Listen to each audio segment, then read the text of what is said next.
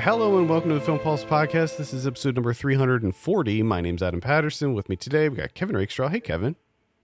Hey. This week on the show, we'll be discussing the movie everyone is talking about this week, Joker. We'll also be talking about someone watching on the watch list, going over this week's new releases in theaters, VOD, and Blu-ray. Thank you so much for joining us today. Remember to please consider reviewing us on iTunes if you get a chance. That would be incredible. There is going to be a new Ryan Watches a Movie this week, so stay tuned for that. That'll drop on Thursday. Watch out. Yeah. Yeah, it's happening. Will it happen next week? Who knows? Up in the air. Never know. It is completely up in the air. It's the only bit of housekeeping I have, so with that, I think we can dive into our review. Joker. This is directed by Todd Phillips. I have a synopsis here. A gritty character study of Arthur Fleck, a man disregarded by society. That is straight from IMDb. Yeah, I read it too.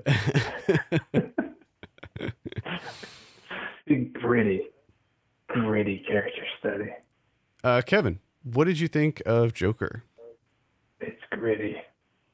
Mm-hmm. Gritty character study. I thought it was a gritty character study of Arthur Fleck, right?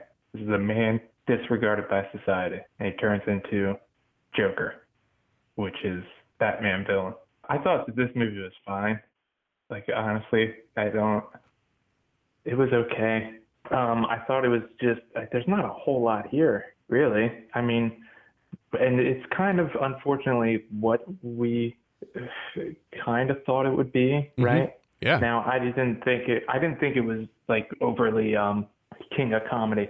Like, I didn't think it really had a whole lot of that going on, like I initially thought it might. But so much of it is just really, really drawn out, him being disregarded by society over and over and over again. And then he's like, I'm Joker for a little bit, and then it's movie over. And we've seen this movie. I mean, it's not, not in the context of like, oh, supervillain origin story, but we've seen plenty of movies where, guy's beaten down by society and then he snaps. Sure. And this is exactly what I predicted, right? This movie, last week, I think on the show, I said it's going to be really long, just drawn out, him being beaten down over and over, and then he's going to snap, and in the last like 15 minutes, it's going to be, chaos. And that's sort of what happens. Yeah. I would say that I had an accurate prediction there. I'd say that's one. Yeah. That's 1 point for me. I totally. Congratulations. I totally agree with you. I didn't hate it. I thought it was fine. I thought that there were certainly some highlights to it, but overall, I didn't really have strong feelings one way or the other about it, honestly. I think as far as a superhero movie, this is probably one of the most interesting interpretations of a superhero movie that's ever been created. I mean, it's R-rated. It is gritty, as the synopsis states here. There is certainly some grit to it. And I think that I think that it's a unique way of telling us a superhero origin story or a supervillain origin story. Yeah, because it's kind of both.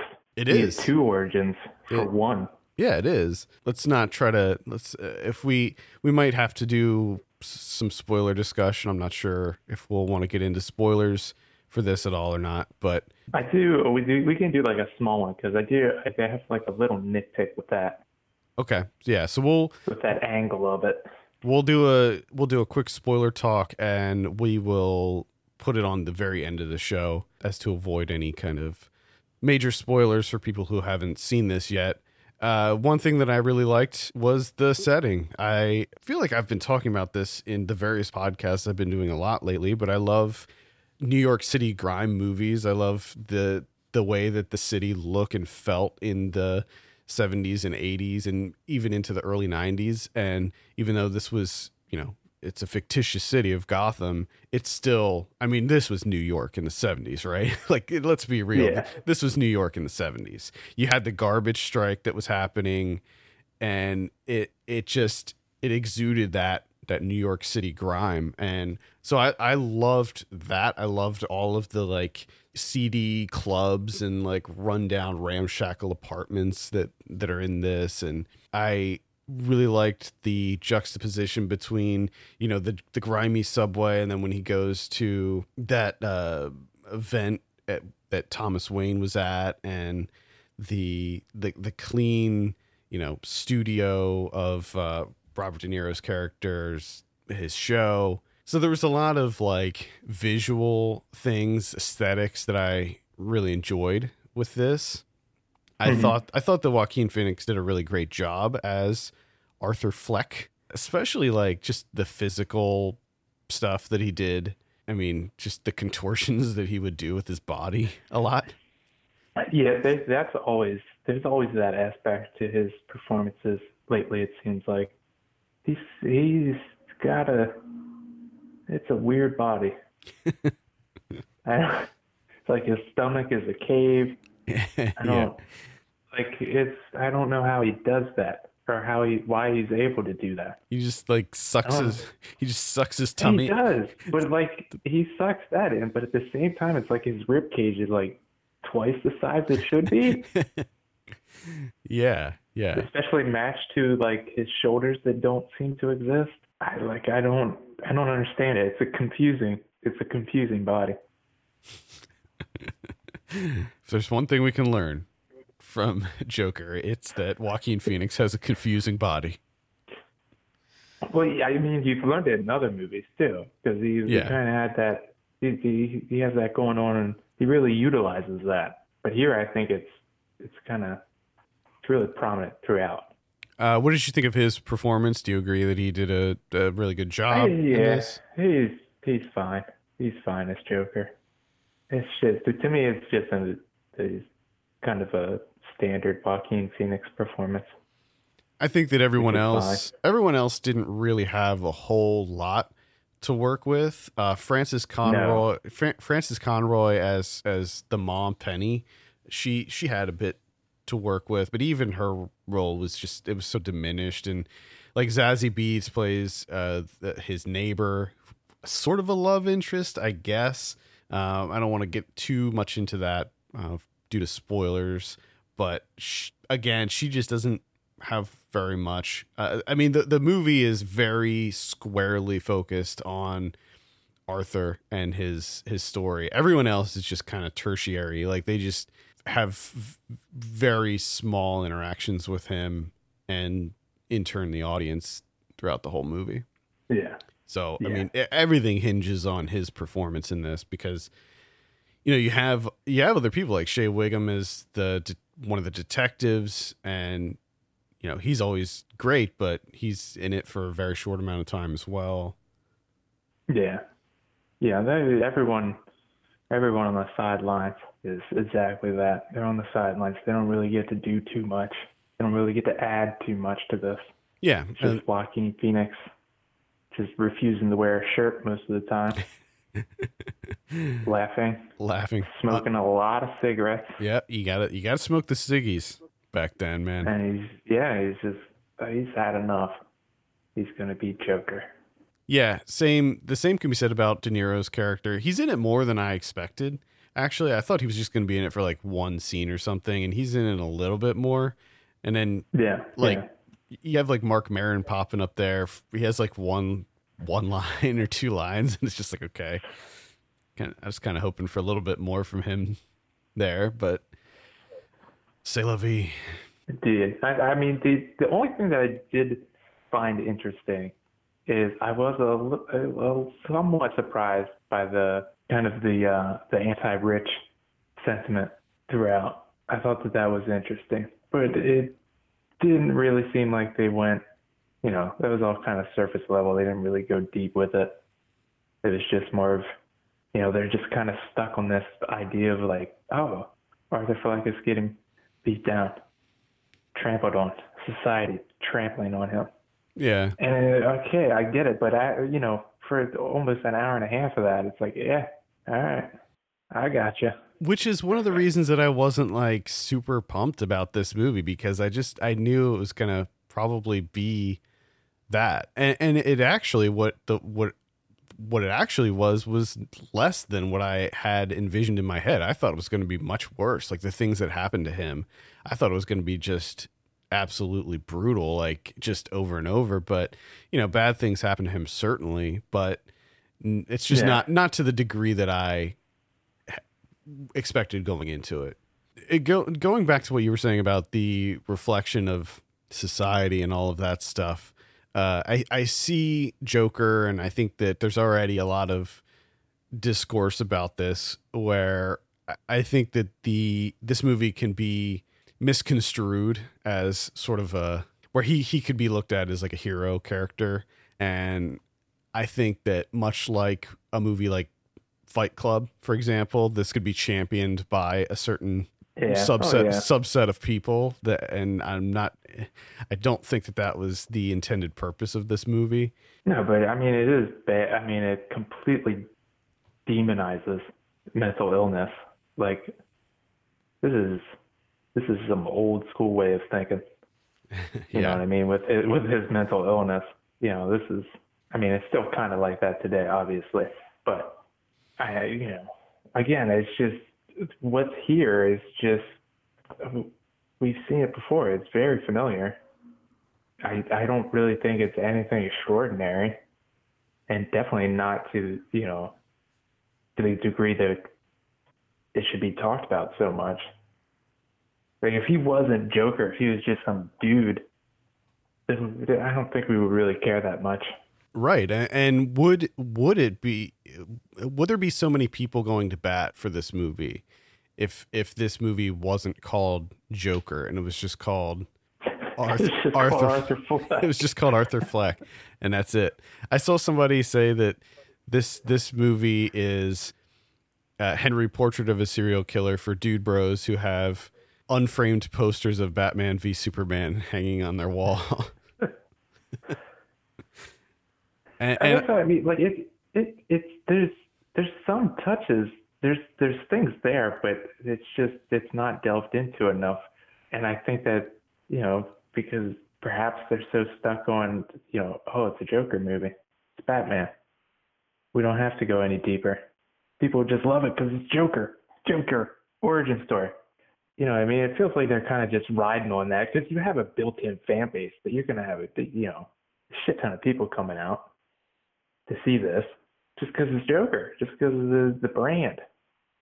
What do you think about the theory that this is a movie for incels? This is a movie that is confirming the thought base of incels, where Arthur Fleck is in and of himself an incel. I was kind of confused by that going into it, and now after watching the movie, even more so confused by that, because it seems like the main takeaway of this movie is eat the rich. I mean, that's like the whole thing. It's just like, fuck the rich. The entire city is having to deal with all this shit, and they're all left behind, and the rich are, they're having a wonderful time. Doesn't even affect them. Right. So it's just weird to go with the incel angle. I agree. I don't necessarily think that you can look at it multiple ways, right? You can look at it like it's demonizing mental illness, like you said, but you can also look at it that it's a failure of the system, because he has medication. So you can look at it as a critique on the mental health system in general, where he has government funded help at the beginning, where he's meeting with a social worker every week and he's on medication, and that funding stops and he goes off his meds because he can't get them anymore. And this is part of the catalyst that drives him down this path. Definitely. No, I agree with that. But even with the funding in place, it's just, people are overwhelmed. Right. It's one person that woman. It's just one person trying to, she probably sees, how many people. Oh yeah. That she's, I mean, it's a system that's built to fail, even if it is funded. And he even brings that up at one point. Like the last meeting he has with her, he's like, you're not helping me. Like, I'm telling you. He's like, you ask me every time, every week that I'm in here, you ask me, you know, how I'm doing, and I tell you I have all negative thoughts, and he's not getting the help that he needs. So I think in a lot of ways it is a statement on that. And I think that it is kind of silly to focus on the incel angle of things. Which I don't understand that either. I mean, I guess from the Zazie Beetz angle of the film, but even then, like at one point when he's talking to a certain character, it seems like he's not looking for, you know, like a sexual relationship or anything. He just wants warmth of any kind. Like he literally says that out loud to another person.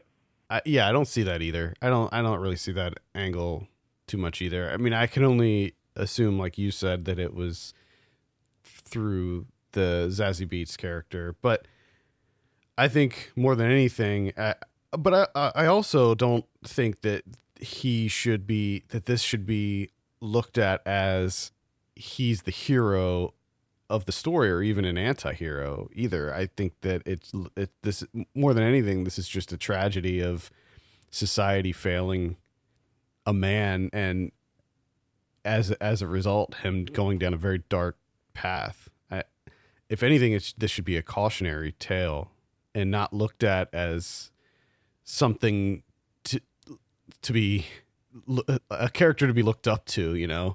Like I think the wrong way to do it is to look at Arthur Fleck and be like, he just didn't give a fuck. He was sick of the man bringing him down. He rose up and he said, this is it, you know, I've had enough. I think a lot of people could easily compare him to Travis Bickle, but I think that the two characters are wildly different in their motivations. Yeah. I don't know. You know, I was kind of surprised. I mean, I shouldn't be, but I was just kind of surprised that there wasn't really that much there. I thought there was going to be more. I did too, just because this is a big studio film. Like that's the surprising thing to me. We've seen, you and I have seen, and people who are into cinema have seen tons of movies like this, but the mainstream film going audience largely hasn't. You know, they're used to the big blockbusters. So to see a movie like this end up in theaters and, you know, breaking records, it broke the October opening weekend record. And to see that is kind of astounding to me. And again, I mean, it comes down to, you know, the brand. It's just because it's Joker. He said, if this is Arthur Fleck, no one would, you know, there'd be a handful of people talking about it, maybe. But other than that, it would just kind of float on past. Yeah, I mean, it wouldn't get a wide release. It probably wouldn't be produced by Warner Brothers. Yeah. It would fly under the radar. It'd be more like You Were Never Really Here or something. Yeah, and it's weird because that's a movie that I didn't necessarily like. But if you had put them side by side, I would definitely pick that movie over Joker. It just felt like a long time to get to an inevitable end that wasn't that interesting. Like the journey wasn't interesting, and the end, the chaos wasn't that interesting either. Sadly, I completely agree with you here. I think aside from I liked the score. I thought that the score was quite good. And aside from that and some of the visuals, it was just pretty average for me. Yeah. Let's give this a score. And then at the end of the show, as I said, we will have a spoiler discussion involving the ending of the movie. So Kevin, what are you going to give Joker? Oh man, like a 5, I guess. I'm sitting at a 6 for this one. There was enough here. Like, I think it was a well-made movie. I think that Oh yeah, definitely. I thought performances were good, specifically Joaquin Phoenix, since nobody else really had much to do. And the visuals. I love that New York City 70s grime. All right, let's talk about some of what we've been watching. this week. I believe it is my turn. I don't think I mentioned this last week. I saw Into the Dark, Uncanny Annie, which is the latest in the Into the Dark series on Hulu. If you're not familiar, every month they release a horror movie themed around whatever holiday is happening during that month. So obviously this month it's Halloween, and the premise of this is that you have a group of college friends who get together to honor one of their friends who died a year prior through sort of a freak accident. He drowned in 6 inches of water, and that comes into play later on. And he was a big board gamer, so they decide to have a game night on Halloween, and they go into the basement and they find this board game called Uncanny Annie, and none of them ever saw it before. They assumed that the previous occupants of the house left it there, so they decide to play this game because it looks creepy, it looks like a horror game, and it's Halloween, blah blah blah. So they start to play it, and they realize that like what's happening in the game is sort of bleeding into real life, and they realize that they have to continue playing the game or else they're all going to die. So it's kind of like a horror version of Jumanji. And they even reference Jumanji in the movie. They're like, this is some kind of like fucked up Jumanji or something. I actually quite liked it. The Into the Dark series has been really hit or miss for me, mostly miss. There's only been, I think, 2 of them, this is the 13th one. And I think there was only like 2 of them that I really liked.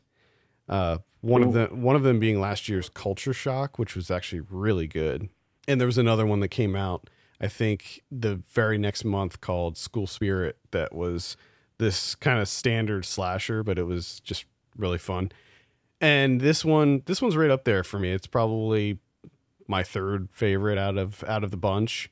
It has some genuinely creepy moments. It was fun. I thought that the characters were at least somewhat likable and they felt natural. Some of the games that they have to play, some of the challenges that they have to do are kind of clever too. I wish that they had more challenges in it. So like basically the game, you just draw a card and do what the challenge says on the card. And if you succeed, you get a letter. So you need to spell out the name Annie on the board. If you fail the challenge, or if you refuse to do the challenge, then you have to take a card off of this deck called the Misery deck, and you have to do whatever's on the Misery deck, which is always something. It's like even more awful than whatever the challenge was. And so why would you ever do you know it's just going to be replaced there's something worse. It's called the Misery deck. At first, so the first time they do it, they don't realize yet that they're like being forced into this, like that they have to play. So that's the first time. And then there's one time when they fail a challenge. Oh. And because they failed, they have to do it. So yeah, interesting concept. I had fun with it. You know, it's not like theater grade stuff. It feels more like a TV show episode than a movie, but it's on Hulu, so you can check it out on there. Again, that's called Uncanny Annie. All right. I might have to check that out. I like the idea. I like the game thing. Yeah, like I said, one of the only kind of nitpicks I had with it was that there weren't more challenges for them to do. Horror movies. Picked another bad one here. So I saw the Pet Cemetery remake. Oh, reboot. I haven't even seen this yet. Oh man. Well, I'm here to tell you, don't do it.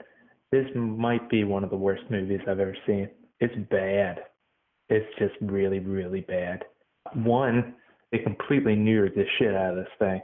Like there's nothing going on at all. I mean, at least with the 1989 movie, it was kind of wild. They did, you're killing a small child at the end, right? This movie has none of that. There's like no horror aspects in this movie at all. It's just a bunch of nothing. They do nothing for so long. It's so unbelievably boring. I mean, and on top of that, it's unbelievably ugly. It's just an ugly movie. they do like a lot of like, I don't know what they're doing, if it's like CG backgrounds or what, like the wood area where you bury people to bring them back, or you bury your pets or whatever to bring them back. I mean, it's laughably bad. It's ugly, it's boring. It's not, there's really no heart to it at all. They completely changed the end of this movie. It's, oh my goodness. Just watch the 1989 one. So much better. I don't understand the point. I don't know why. I don't know why they did what they did. Like all the decisions that they made, all the things that they decided to change was for the absolute worst. All terrible decisions. Wow. Okay. Well, I guess I'll be skipping that one then. Yeah, like I had an idea going in that it wasn't going to be good. Obviously, I knew it wasn't going to be good, but I thought there would at least be something there that would be entertaining in some form or another. But it's not even that. It's not even bad that it's entertaining in its badness. It's just bad. Ouch. And that is the Pet Sematary remake. Yeah. I saw a movie called In Search of Darkness, which is a documentary about 80s horror movies. Now, oh, is this that 5-hour one? Yeah. So, yeah, I'm covering this for Beyond Fest. I think that it's screening there, and I was like, okay, well, this movie sounds really interesting. I love 80s horror. It's my favorite.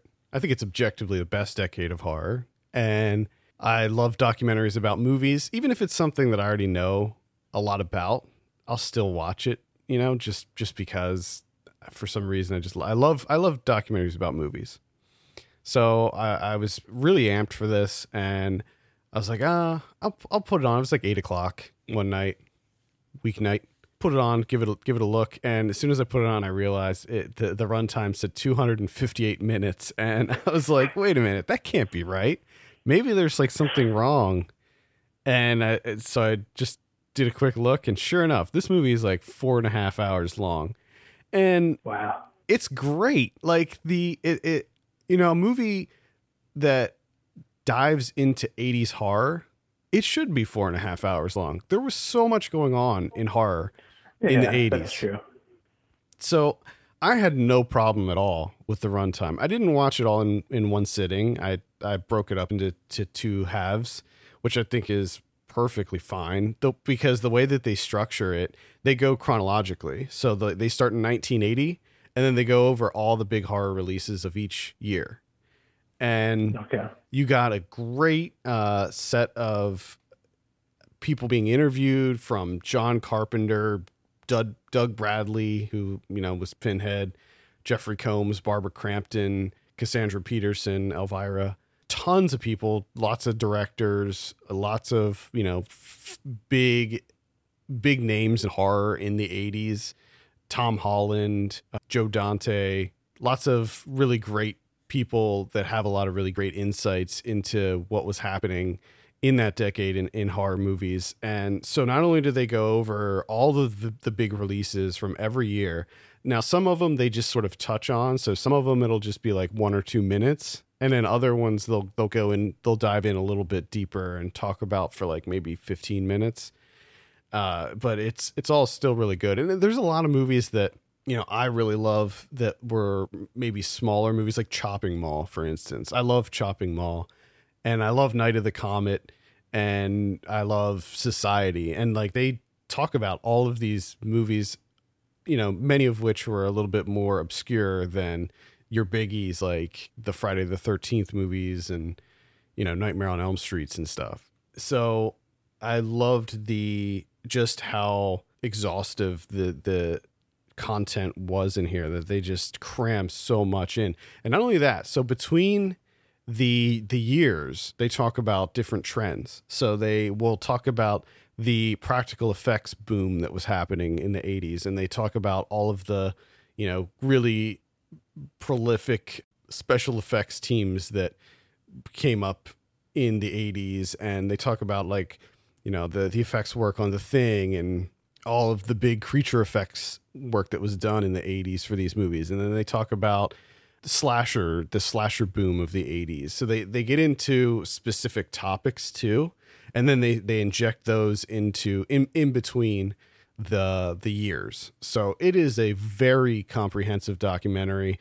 If you are just getting into 80s horror, or even if you're somebody who's like seasoned in 80s horror, I think it's still worth a look, because there's just so much in this. Again, that's called In Search of Darkness, and it's directed by David A. Weiner. Okay. All right. One that I've been, patiently waiting for seems like a number of years now. That's a Bread Factory. Parts 1 and 2 are currently on Mubi. You can watch both of them back to back. You can knock them out. It's directed by Patrick Wang. The only thing I did is I only watched part 1. I haven't watched part 2 yet. I was gonna say part 1. Yeah, I didn't get part 2 in there yet. So it's about this, community arts space. They do a little bit of everything, called the Bread Factory. And the issue that they're having is, they've been around for 40 years in the community or whatever, and this new celebrity performance art couple named May Ray from China has kind of moved into town, and they have this ridiculous building. They're getting all this funding that the Bread Factory is not getting. So it kind of deals with local politics of, funding, community arts funding and everything. So there's going to be a vote on the funding. So the people that run the Bread Factory, played by Tyne Daly and Elizabeth Henry McCary, they kind of go around and try and get the votes to change. But the interesting thing here is there's a little bit of everything in this movie. It's not all just about local politics and funding and that kind of thing. There's a huge cast, and it's kind of just little episodes. So, and another thing that's kind of surprising about this is it was a lot funnier than I was expecting. They do a lot of little skits too of the May Ray performance art, which is as ridiculous as you can think. One of the things is using hats as shoes, and that's supposed to be some sort of massive artistic statement. And so it's got a little bit of everything in there. I don't think 100% of it works, but there's such a wide array of what's happening, because it also has some little theater scenes and stuff. So you get these little scenes of just pure theater, and then you have these comedy bits, and then you have this there's a through line of the local journalist that's trying to figure out what's going on. So you have those bits in there, and it just kind of shuffles between all of this. And to me, it works really, really well. I mean, it's just completely fascinating, and it looks gorgeous. And even when it does the performance art stuff, their videos and whatnot, it's done in that style, so it feels like a completely different short film just out of nowhere. It's really, really interesting. I'm looking forward to part 2. Cool. And that's the Bread Factory, and that's on Mubi right now. I saw a movie called One Bedroom, which is, it's spelled out 1BR. I'm covering this for Grimfest, which is happening in the UK, I believe Manchester. This is directed by David Marmer. So this is one of these types of movies that I think would be maybe giving a little bit too much away to sort of divulge exactly what it's about.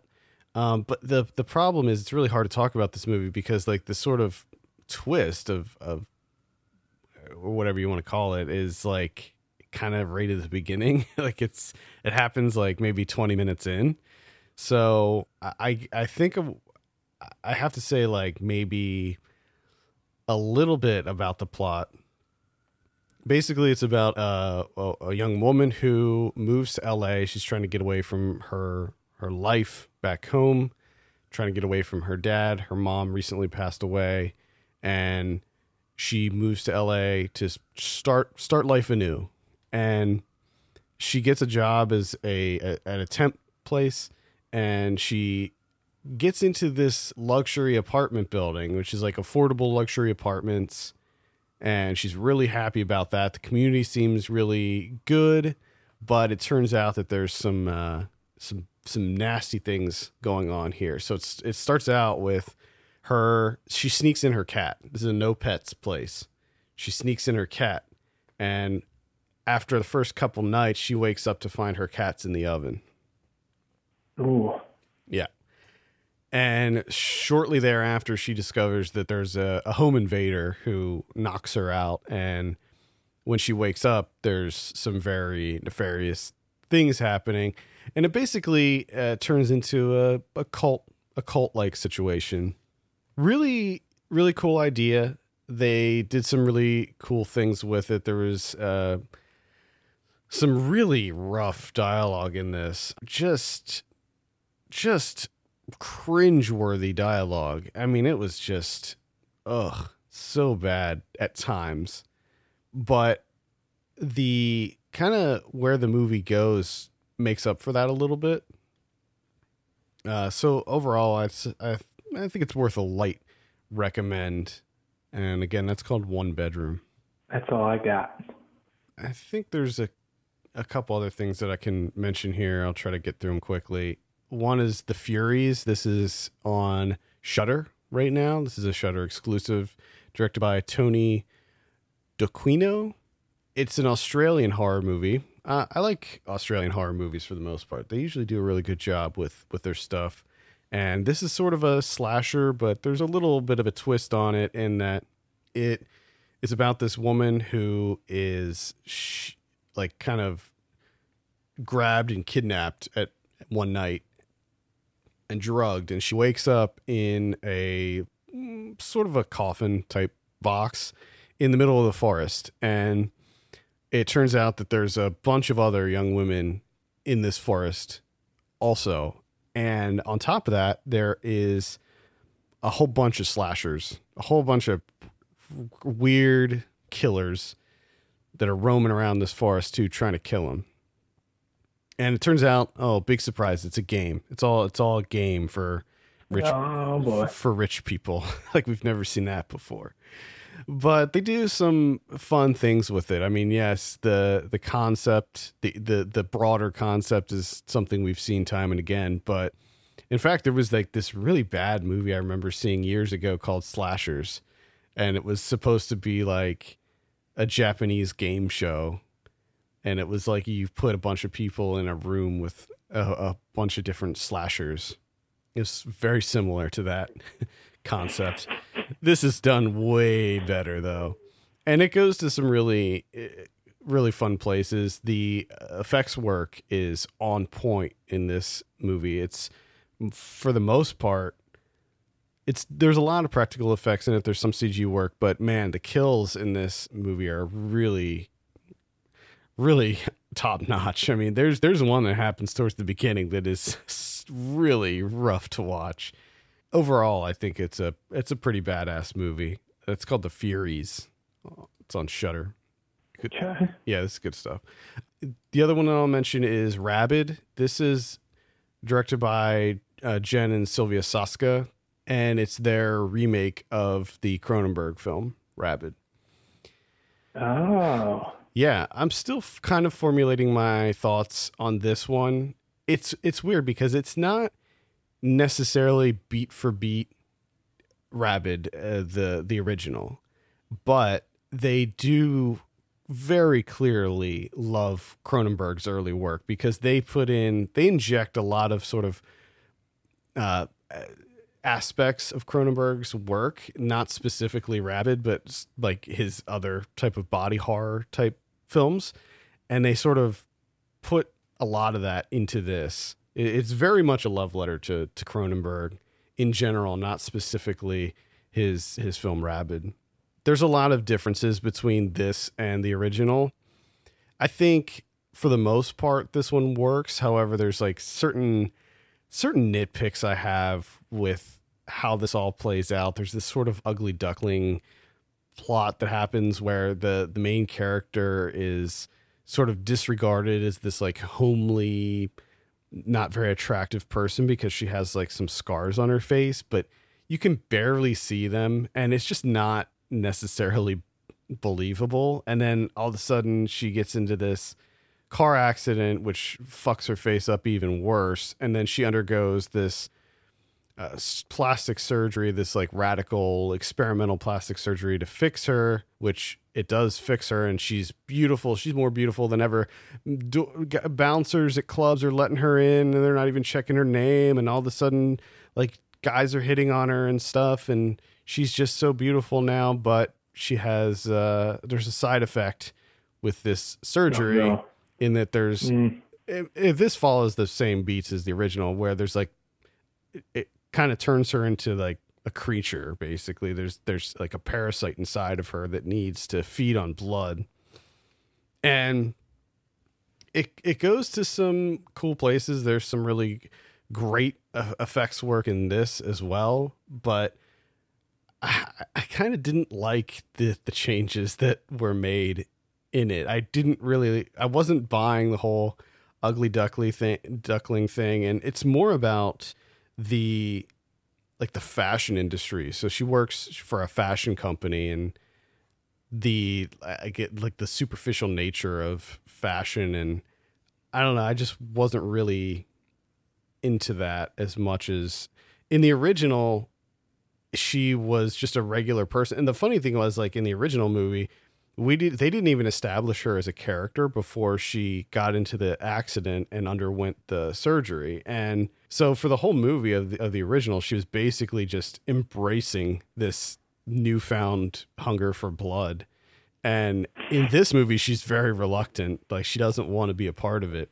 So I don't know. It's a little middle of the road for me, but like I said, I'm still sort of formulating my thoughts on this one. But at this point, I would say it's worth a look. And again, that's Rabid from the Soska twins.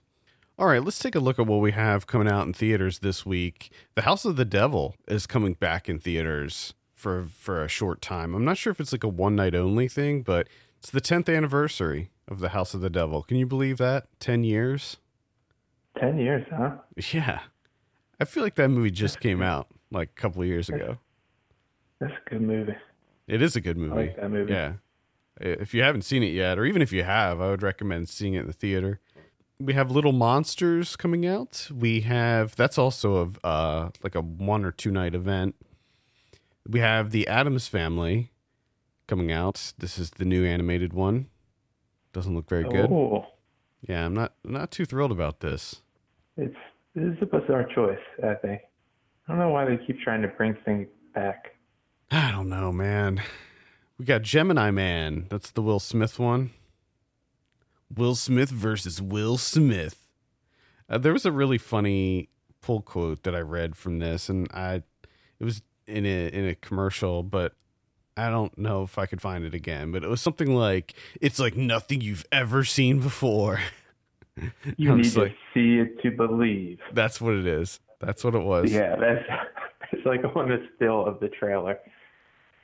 Ridiculous. You need to see it to believe. I guess technically they're true. I guess. Either way, this doesn't look very good to me. I don't know. I'm just not into Gemini Man. Yeah. I mean, I might give it a look when it hits VOD or Netflix, but I don't know. Yeah. We also have Polaroid. This is a horror movie. We got, and this to me, this is the biggie. Parasite.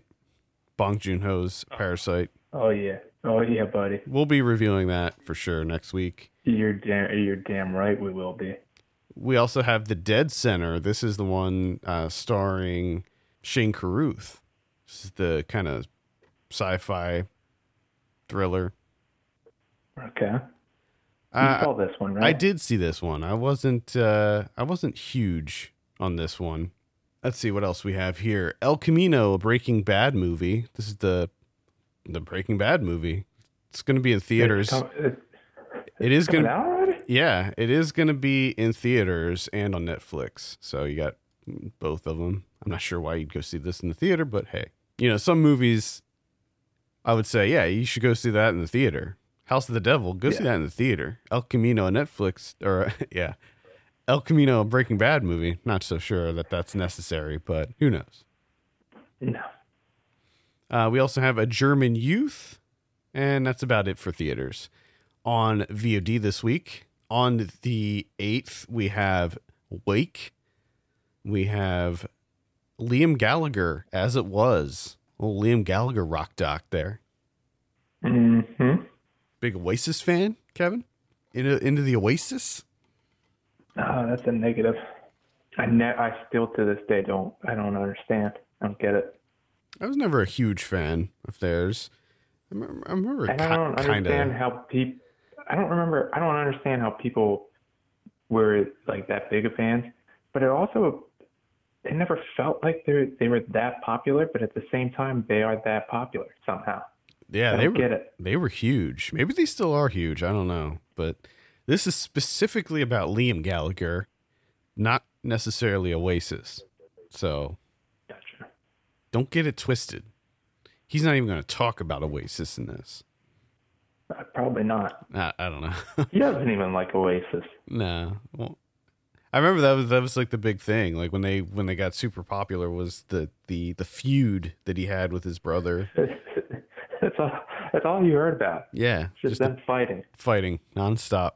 Incredible. And I remember though there was like an interview when they said that they were like bigger than the Beatles or something like that too. Also on the 8th we have Art of Deception. Everyone has their secrets. Mm-hmm. Everyone. Mm-hmm. Every single person. Mm-hmm. This one looks pretty rough. Poster looks incredible. Yeah.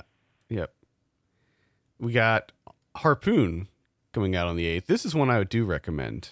This is this kind of really dark, super dark comedy horror movie about 3 friends that go out on a yacht together, and there's betrayals. There's a lot of betrayals happening, and this is worth a look. Okay. On the 10th, we have Pretenders with Dennis Quaid's in that. And then on the 11th, we have Lucky Day. This is from the co-writer of Pulp Fiction. I don't know if that's a selling point, but it's got Crispin Glover in it, so maybe that'll do it for watch you. Out. Watch out. Clifton Collins Jr. is in there too. Oh man. Yeah. Roger Avery directed. He also wrote Killing Zoe. Remember that movie? Yeah. Didn't he also do The Rules of Attraction? Oh yeah. Yeah, I don't know. This looks like a crime comedy. It looks very much, one of these Pulp Fiction style clones. Might be worth a look, who knows. Along Came the Devil 2 is coming out from the director of Along Came the Devil. Along Came the Devil 2. The sins of your parents will surely find you. Devil's coming back. He's coming back with a vengeance. Big time. He wasn't finished. We have Beloved Beast, the Holbrookian Horror. Looks like some kind of slasher movie with like a little bunny killer dressed up like a rabbit. Yeah. Also on the 11th, we have Mary, which is I think it's a horror movie about a haunted boat. Is it haunted boat? I think so. I like the idea of a haunted boat series. That's good stuff. I think that's what it is. Boats. Gary Oldman stars in it he sure does. As a struggling blue-collar captain looking to make a better life for his family. Strangely drawn to an abandoned ship that is up for auction, he impulsively buys it, believing it will be his family's ticket to happiness and prosperity. But soon after they embark on their maiden journey, strange and frightening events begin to terrorize David and his family, causing them to turn on one another and doubt their own sanity. Oh, wow. Yeah. Good cast in that. I'll probably give that a look. You're gonna watch that. On Blu-ray this week, we got Toy Story 4. We got Midsommar. Now, this version of Midsommar is not the unrated version or the uncut version, rather. It's just the regular theatrical version. And I think there's only like one special feature. on this, so I haven't given it a look yet. I should have a review for the Blu-ray up. Honestly, I'm not sure that I am going to write a review for this Blu-ray because there's just not a lot to say about it. So maybe hold off on picking up this Blu-ray. I would actually recommend I don't know if it's out yet, but the extended cut was going to be, it's exclusive to iTunes. So you can buy the director's cut on iTunes. So I'm not sure that if that's out yet, but if it is, that's maybe what I would recommend. All right, we have Annabelle Comes Home. This is the one from earlier this year. Have not seen this, but I'll probably give this a look. From Beyond the Grave from 1974 is coming out. Nightmare Beach from 1989. Deadwood the movie is getting a Blu-ray release. I'd recommend that if you're into the Deadwood series. Toys Are Not for Children from 1974 coming out on Arrow. Baby Blood from 1990. Primary Colors starring John Travolta from 1998. Remember that movie? I do now. I forgot all about that bad boy. Yeah, I don't know if I ever saw it, but basically John Travolta doing a Bill Clinton impersonation, if I remember correctly. I did not know that was written by Elaine May. Huh. Directed by Mike Nichols. I did not know that. Nor did I. Woman Chasing the Butterfly of Death. The Girl with the Butterfly Tattoo, Killer Butterfly. Red Case Limited Edition coming out. That's from 1978. The Killer of Dolls is also coming out. That's from 1975. There's a double pack of Us and Get Out. It's on 4K. Dudley Do-Right starring Brendan Fraser from 1999. Gwen is coming out. That's a horror movie. That's a Shudder original. So if you have Shudder, you can give it a look on there or buy it on Blu-ray this week. Fatherhood from 1993 starring Patrick Swayze. American Dreams with a Z from 2006. Pretty much it for regular releases. What about Criterion's? We have a box set. You can get a box set here. That's 3 silent classics by Joseph von Sternberg. So you get, these are all from 1927 and 1928. So you get Underworld, Last Command, and The Docks of New York, which I think they've already had this box set. I think it's just getting bumped up to the Blu-ray. Mm-hmm. Okay. All right. I forgot to mention My Boyfriend's Back from 1993 is getting a Blu-ray release, and A Bread Factory is. Oh yeah, that's coming out on Blu-ray as well. It's probably bad, but I'm more excited about My Boyfriend's Back getting a Blu-ray release than A Bread Factory. All right, I think that's going to do it for this week. Thank you so much for listening. You can send us your questions and topics to podcast@filmpulse.net. You can follow us on Twitter @filmpulsenet and @filmpulsekevin. And if you have a minute, give us a review on your podcast platform of choice. For Kevin Rakestraw, my name's Adam Patterson. We'll see you next week. Oh, when you smiling, when you smiling.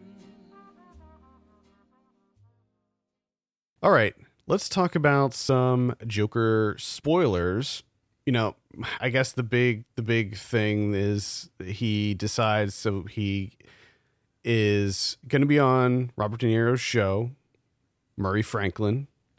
This is his late night talk show. And originally he plans on, well, first I guess I should back up and say that there's one scene that he kills a bunch of like stockbroker dudes, Wall Street guys on the subway. He kills 3 of them.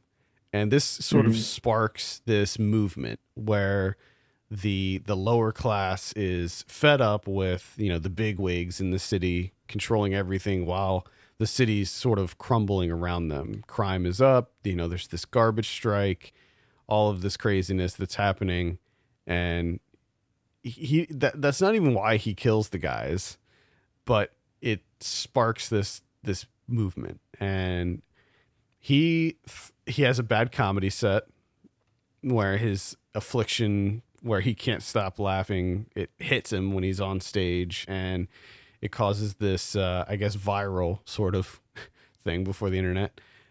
And De Niro shows this clip on his show, and then they ask him to be on the show for some reason, and his plan is to kill himself on the show. But then I guess he decides, you know what? No, I'm not going to kill myself. I'm going to kill Robert De Niro. Mm-hmm. Mm-hmm. Which leads to, I believe, one of the more shocking moments of the movie. It's not a very violent movie. It's not as violent as I expected it to be. But again, I mean, when you look at this movie, it follows the Taxi Driver blueprint like pretty damn close. Like I have to wonder if part of the reason why, I guess Scorsese's quote was about Marvel movies specifically, but yeah, you got to wonder if like somebody told him like, hey, this Joker movie, like they're totally biting off your stuff here with this. I would imagine if it would have been anyone, it probably would have been De Niro. Like, oh yeah. By the way, I did this movie. It's pretty much, King of Comedy and Taxi Driver smashed together. Yeah, and we all knew that going into it, but when you actually see it, you're just like, oh wow, like there's certain things in this that, I mean, it's very, very much like even the finger gun to the head thing that had to be homage. It had to be. Mm-hmm. So it follows very closely to Taxi Driver in the end, and not saying that that's necessarily a bad thing. I'm just, pointing it out. You're thinking with Joker, you're going to get something a little more, distinct, perhaps. I thought it was going to be way more over the top. I mean, when you compare this to Taxi Driver, you look at the last 15 minutes of Taxi Driver, and it's a bloodbath, right? And so I was expecting this to be like really over the top. Like I thought he was going to like kill De Niro after he shoots De Niro. I was like, oh, he's going to kill everybody. He's going to kill everybody, and he's going to go on a fucking rampage.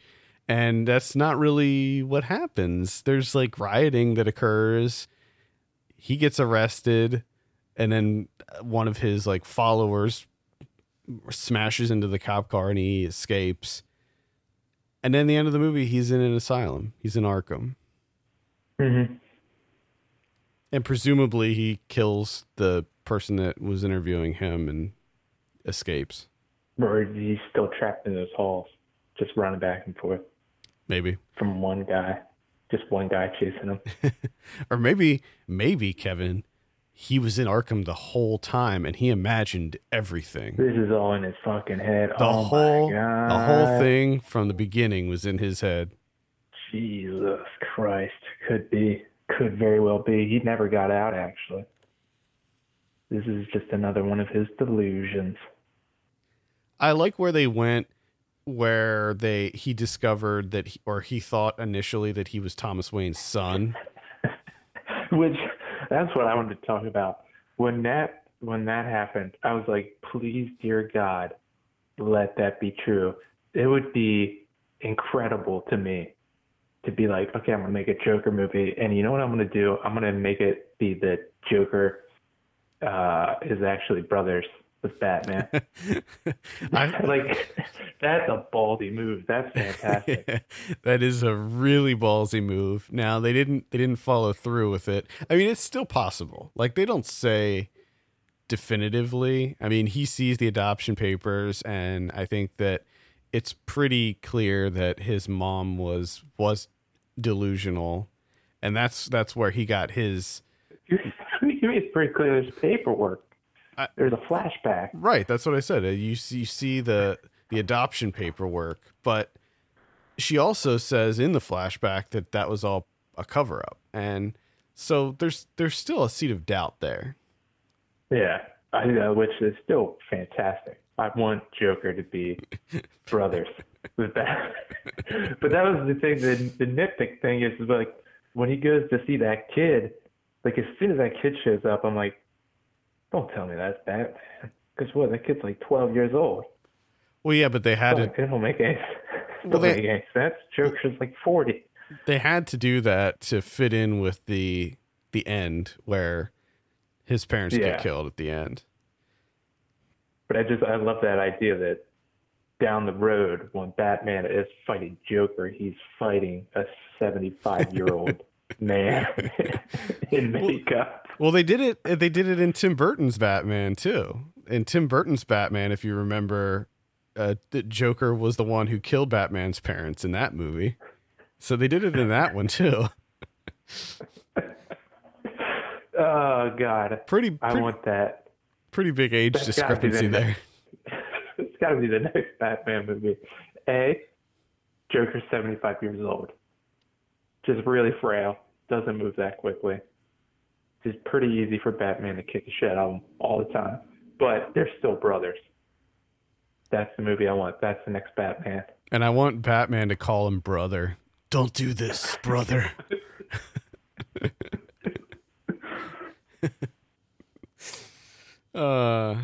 Yeah, I guess I was just kind of hoping for a more bombastic finale than really what we got.